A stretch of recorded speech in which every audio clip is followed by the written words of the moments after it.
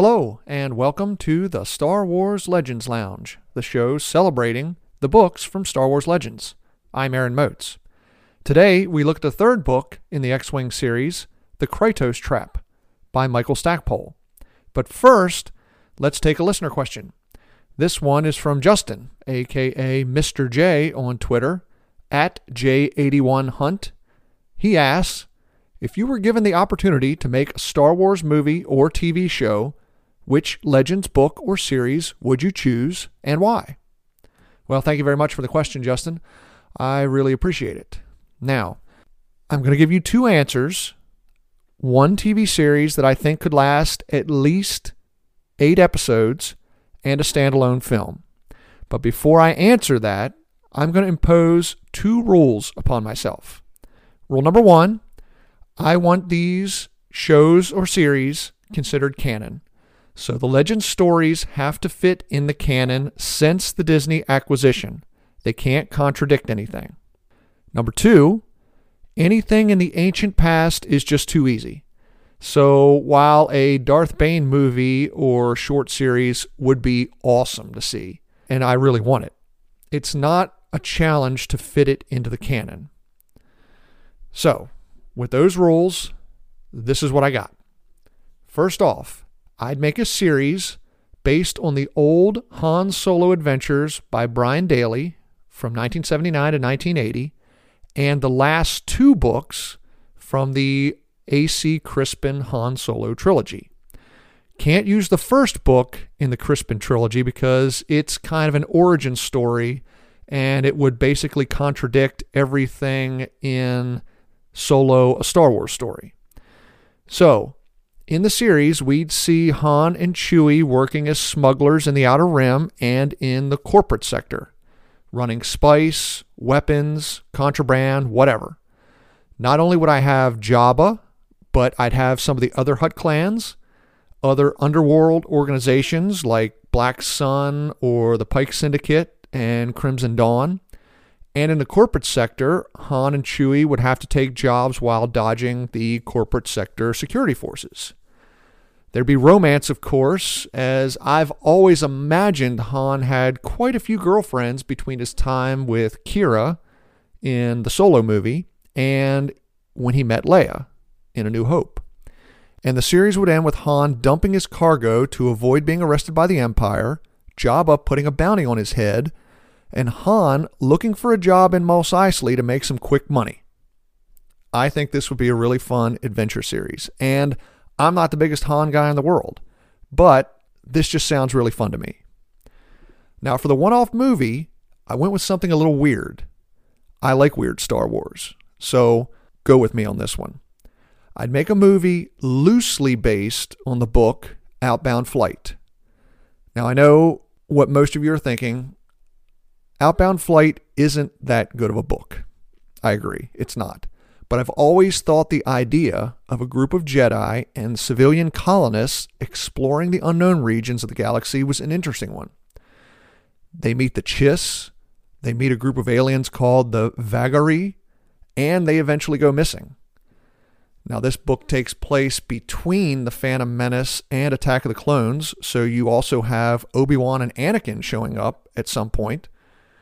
Maybe they can even work some of the story of the Lost 20 Jedi in there, although that would probably be a stretch. So there you go. Justin, I hope I answered your questions. Those are the legend stories I would make into a movie and a TV show. Now, if you'd like to ask a question or leave a comment, please feel free to contact me. You can email the show at swlegendslounge@gmail.com or tweet me at legendslounge1. Now, let's dive into today's book, X-Wing, The Krytos Trap by Michael Stackpole. It's time to head in to the Star Wars Legends Lounge.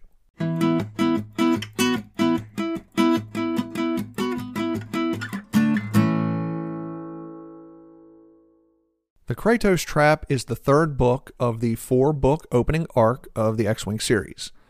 The New Republic has taken Coruscant from Ysanne Isart and the Imperial Remnant, but Isart has left the rebels a sick world. A pandemic is racing through the planet's non-human population. the Krytos virus. The virus was engineered to hurt the New Republic in two ways. First, if it's diagnosed in the early stages, it can be cured using Bacta treatments. But Bacta is expensive, as the two families that rule the independent planet Thyfera have a monopoly on its production and distribution.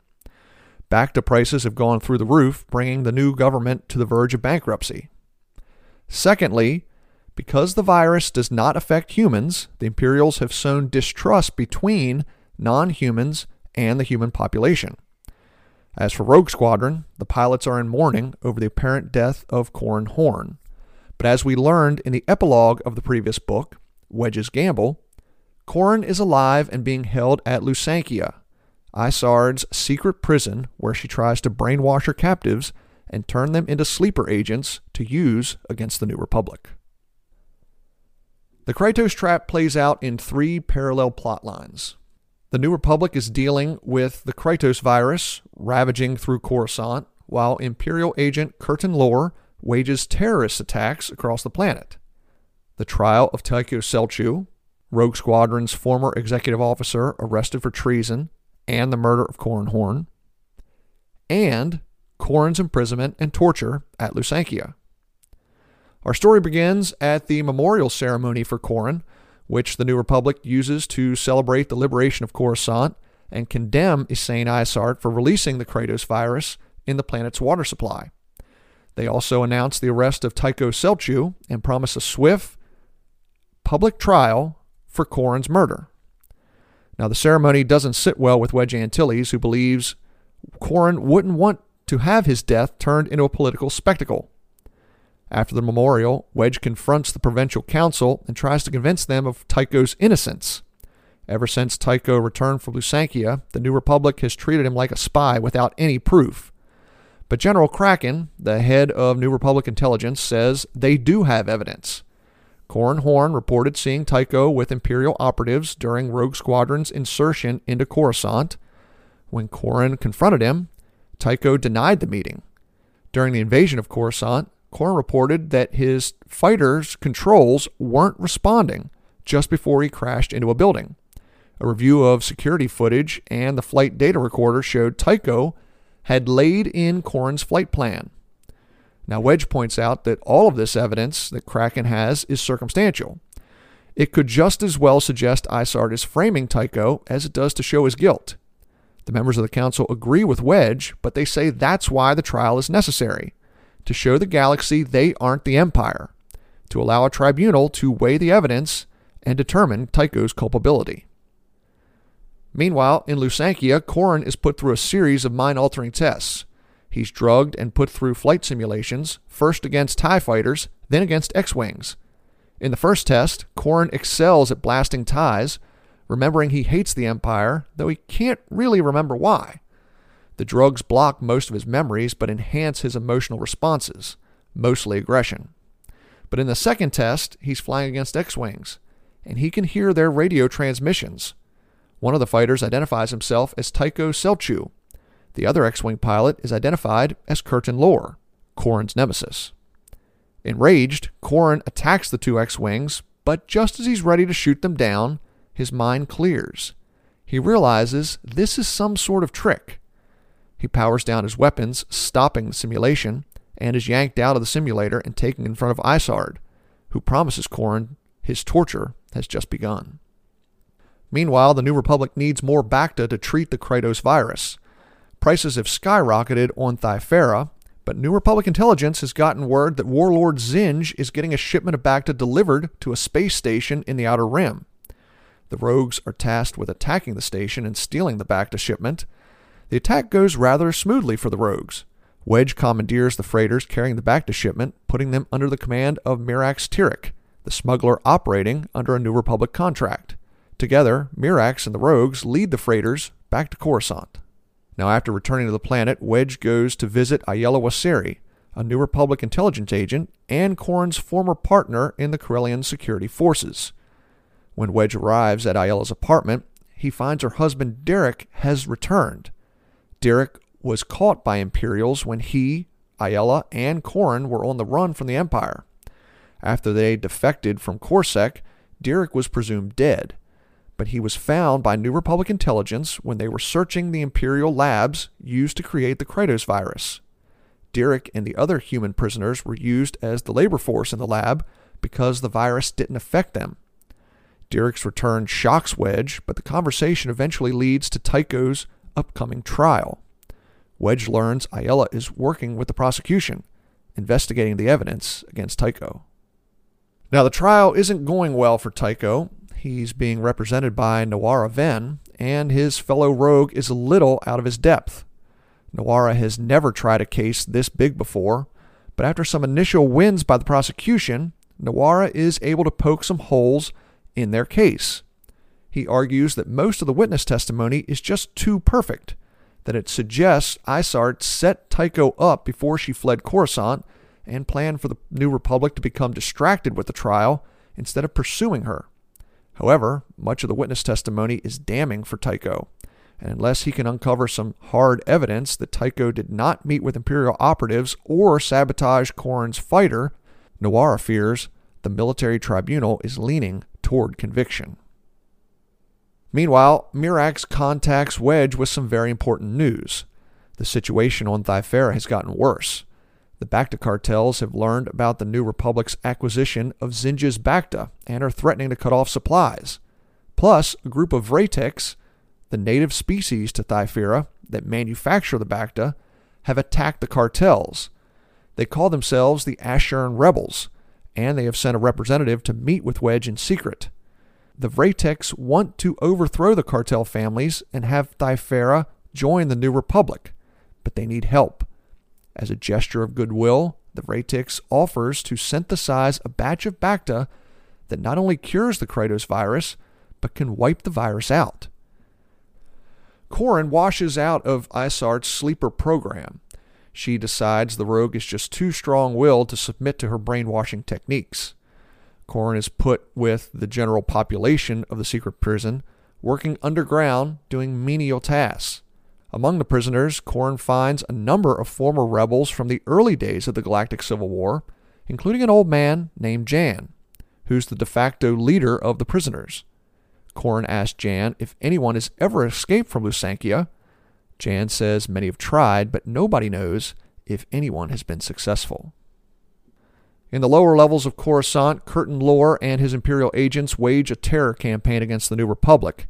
They hit schools, government offices, and public transportation. But most crucially, they attack Bacta storage facilities and distribution hubs. Sometimes they destroy or contaminate the Bacta, but other times they steal it, causing the price to climb ever higher. Lore then floods the black market with the stolen Bacta, making a fortune to finance the terror campaign. But the heat is on. New Republic security forces continue to close in on Lore's operation, and the New Republic isn't the only one searching for him. Ysain Isart has grown wary of the money and power Lore is accumulating, and Lore knows Isart will soon be after him as well, and she'll be more ruthless than the New Republic. It's time to get out, and Lore has an idea on how to escape Coruscant and set himself up for the future. Now deep in the Imperial mine under Lusankya, Corran plans an escape. However, Corran is attacked from behind. The guards let the two men fight for a while before moving in to break up the scuffle. Corran is restrained and thrown to the ground. As he's lying there, he hears something strange. Footsteps. A lot of footsteps. It sounds like a squad of soldiers marching, coming from underneath the stony ground. Wedge and the rogues are once again drawn into Bacta duty. They're tasked with escorting freighters from Ryloth that are bringing Rill to Coruscant. Rill will be used by the Vratics to synthesize the Bacta vaccine. But when the squadron reaches the rendezvous point, they find the convoy of freighters being attacked by Imperial fighters. The rogues are able to chase off the fighters, but not before all the freighters and the Rill is destroyed. It's a terrible blow to the New Republic, but Wedge knows the attack means more than just keeping them from developing a cure for the Kratos virus. It means there's another spy in the New Republic military. When Corran tells Jan about the footsteps he heard coming from under the cave floor, the old man can't believe it. It makes no sense. But to Corran, it makes perfect sense. The Empire is using artificial gravity in the prison levels, turning them completely upside down. That's what makes escape so difficult. Prisoners think they're going up toward the surface when they're actually descending further into the planet's depths. Corran decides to test his theory the next day. Jan and a small group of prisoners stage a fight.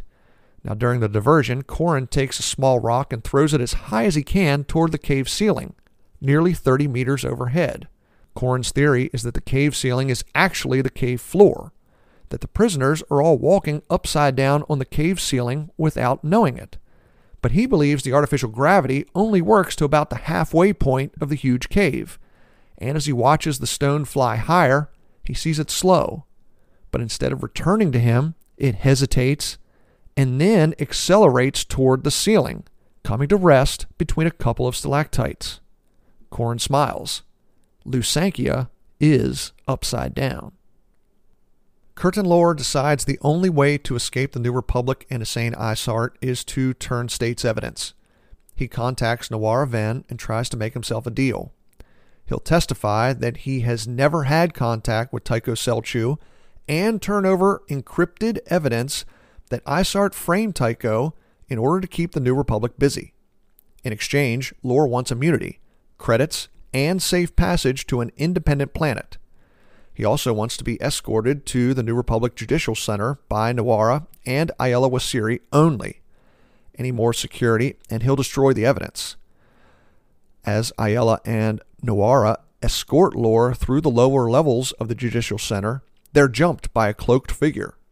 The assassin shoots Lore in the chest, killing him.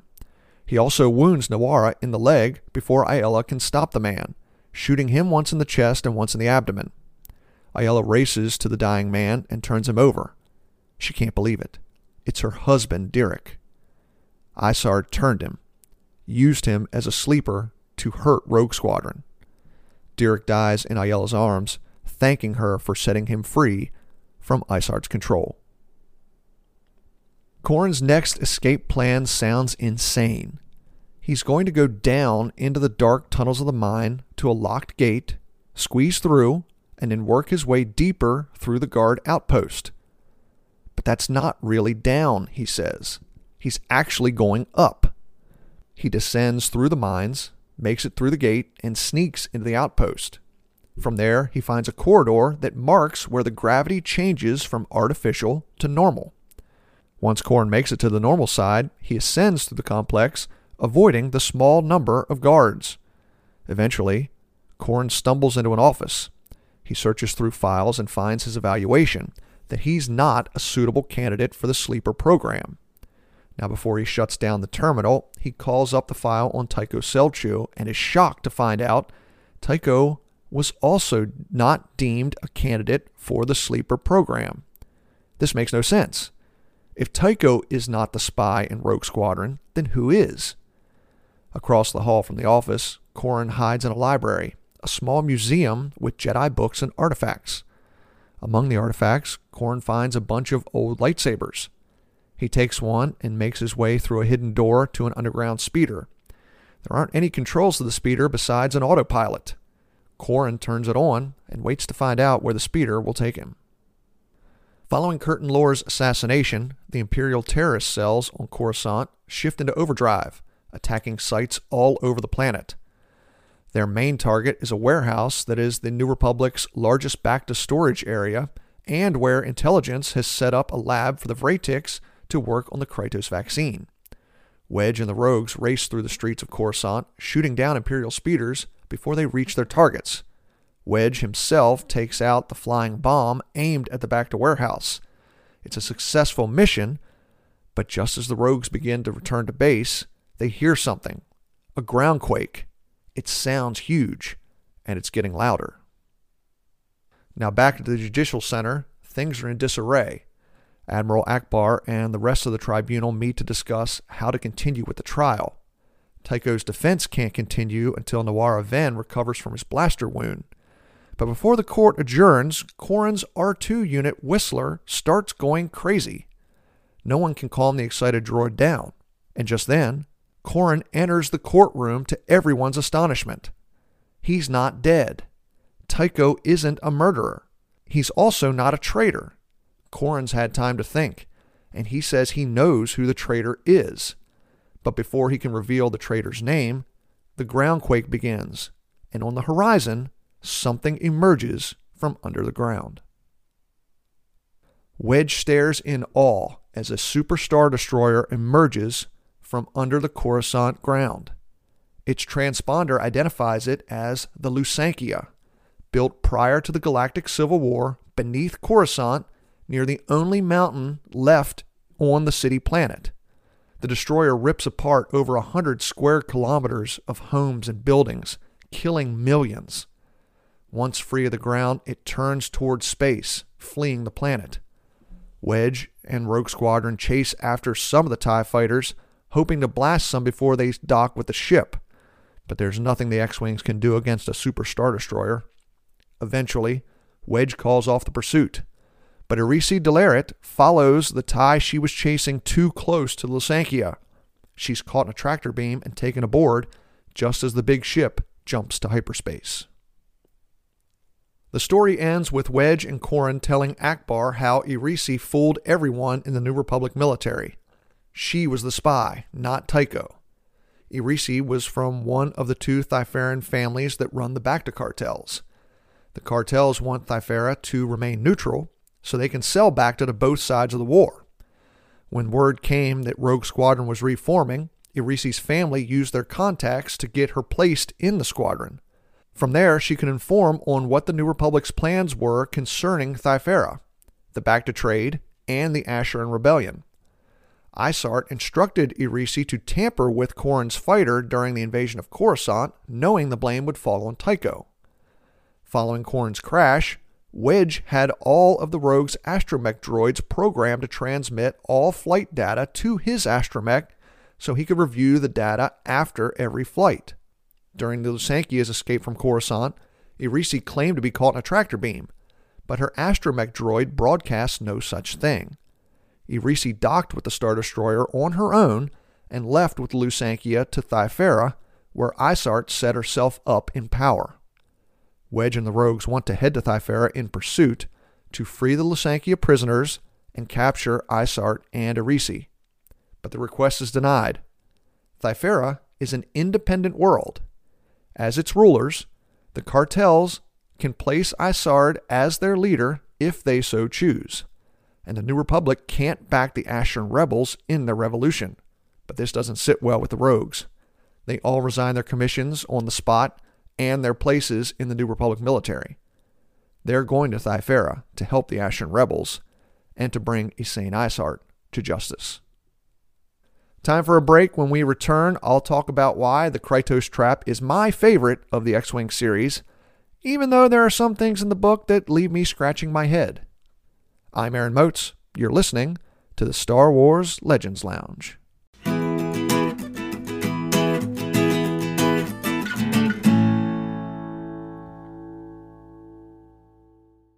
Hey everybody, allow me to recommend a book from Star Wars canon, Battlefront Twilight Company by Alexander Freed.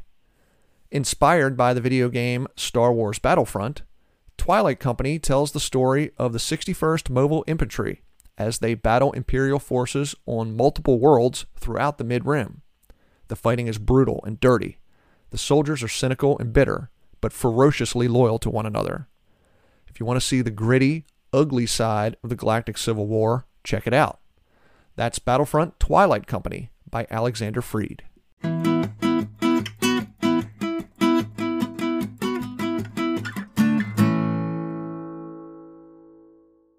Welcome back to the Star Wars Legends Lounge, the show that celebrates the books from Star Wars Legends. I'm Aaron Moats, talking about X-Wing, The Krytos Trap by Michael Stackpole. The Krytos Trap is my favorite of the first arc of the X-Wing series, and probably my favorite of all of the 10 books in the series. It's got political intrigue, it's got a trial, it's got Corran Horn trying to escape from prison. It really does have everything that I like when it comes to a Star Wars story that doesn't deal with issues of the Force, be it the Jedi or the Sith. Sometimes I like a story that isn't about the Force because, for me, the Star Wars universe is bigger than that. Now, this is probably the third or fourth time that I've read through the X-Wing series, and, going into this reread, of course, I know that Irisi Delaret is the spy, that Tycho Celchu isn't the spy. But I still remember the first time I read through, it's fairly obvious that Tycho is not the spy in Rogue Squadron. The question, of course, is, who is the spy? Now, I still remember, like I said, the first time I read through, I thought I had figured it out. I thought it was Emtray, the droid inside of Rogue Squadron, the acquisitions droid. But of course it isn't. And when they explain all the things that Irisi Delaret had done, it makes sense. It makes sense that she's from one of the two families from Thyfera. Bror Jace was from the other family. And while those two families run the Bacta cartels, there is a rivalry between them. So, were they placed in Rogue Squadron as a political move for the New Republic? Yes. I would say it was a smart political move. If Thyfera is the only place that you can get Bacta from, you would have to have at least one person there. So at the end of the first book, Bror Jace is called back home to Thyfera. At the very beginning of the second book, we learn that Bror Jace was ambushed and killed. All evidence points toward Tycho, because Tycho is the one that laid the flight plan for Bror Jace to head back to Thyfera. Though the evidence for that one is pretty thin. Now, the evidence against Tycho when it comes to Corran's murder is circumstantial, but pretty damning. Corran and Tycho are seen arguing by other members of Rogue Squadron. Corran threatens to expose Tycho as the spy. Tycho is seen on camera setting the flight plan into Corran's fighter prior to the invasion of Coruscant. I can understand why Tycho was taken into custody and why he was being held for trial. But we've all read these types of stories before. When something looks one way, it's never that way. It's always something else. And in the last chapters of the book, when they lay out how Irisi Delaret had fooled everyone and set all this evidence against Tycho, it really is pretty ingenious. I really like that part of the book. I'm also someone who's a big fan of, lawyer shows, lawyer movies. I think there's too many out there? Sure. But I'm still a fan of them. I like a lot of the trial scenes in this book. They seem more like actual trial scenes than the scenes you get in movies and television. There are procedural objections that, while most people would see it as boring, I see that as more realistic. And we see from the point of views of both the prosecution and the defense. Commander Hala Etek is assigned the prosecution. She doesn't go into the trial with any preconceived notions whether Tycho is guilty or not. And there are scenes in the book where she is questioning some of the evidence. But she says it's her job to lay out the state's case. And then, of course, there are scenes of Navarra Ven where he's questioning, first off, his credentials and his ability to try such a big, important case. But after that, just how well the defense is doing in the trial. Under cross-examination, Navarra gets a couple of witnesses, notably Ayala Wasiri, to put out a little bit of reasonable doubt as to whether or not Tycho is guilty of the crimes in which he's charged. Now, this is not a jury trial. It's seen as a military trial, so it's in front of a military tribunal. So it's a little different than most of the trials you see in movies and television. But I just feel like the scenes of the trial in this book are pretty realistic. And that's what I like about them. Now, like I said, this is my favorite book of this first arc, but there are a couple things that I question. First, the Lusankya, a super star destroyer buried beneath the bowels of Coruscant. Coruscant is a city planet with trillions of people on it. Not billions, trillions. A super star destroyer, I believe, is 8 kilometers long. I don't remember how many kilometers wide it is, but I'm pretty sure it's 8 kilometers long. How do you get it underground? I don't think you can build it and then bury it, because we know the buildings on Coruscant are built over top of the previous construction on Coruscant. The only way I can think of it is that the Lusankya was built underground, and then that goes to questioning, how do you build a super star destroyer underground? How do you keep the buildings above it from collapsing while you're building it underground? And I understand what you're thinking. Aaron, this is a space fantasy opera with some science fiction elements in it. And you're absolutely right.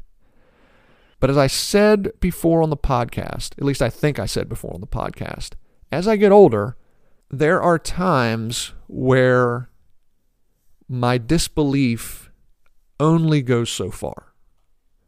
You know, there are just certain things that even in a fantasy world with space wizards with laser swords battling bad space wizards that can shoot lightning from their fingers, and where ships can travel in these nether regions called hyperspace that even the people in the story don't fully understand what hyperspace is, there are still certain things that I just don't really get on board with. And this is one of them. I just can't see any way the Lusankya is underground without somebody knowing.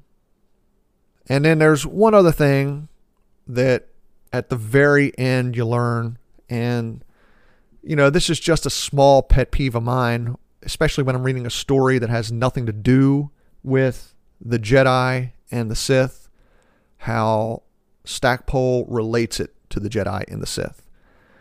And if you don't want to know what that is, you can stop the podcast now. I'll give you a count of 3, and then I'll talk about it. 3, 2, 1. Okay. We learn in the last chapter that Corran Horn is a descendant of a Jedi that was killed in the Clone Wars. The Jedi's name was Neja Halcyon. He was killed, and the member of the Corellian security force that Neja Halcyon was working with married Neja's widow and adopted Neja's young son, Hal Horn. Hal Horn, of course, Corran Horn's father. So, we learned that Corran is a descendant of a Jedi, and the implication is that these feelings that Corran gets, mostly bad feelings when he's in danger, are manifestations of the Force, which they are. I just wish we could have had the entire story without any Jedi influence. I'm not saying it's bad. I'm just saying I wish it wasn't there. But regardless, the book still is my favorite of the opening arc of the X-Wing Rogue Squadron books. So, in our next episode, it'll be Book 4, The Bacta War. The Rogues have resigned their commissions. They are no longer a part of the New Republic military, and they are going to Thyfera to try to bring down Ysane Isart and Alisi Delaret. It should be fun. Once again, if you would like to get in contact with the show, you can email me at swlegendslounge@gmail.com or find me on Twitter at legendslounge1. Thanks everybody for listening. Once again, my name is Aaron Moats. Until next time, remember, there's always a bit of truth in legends.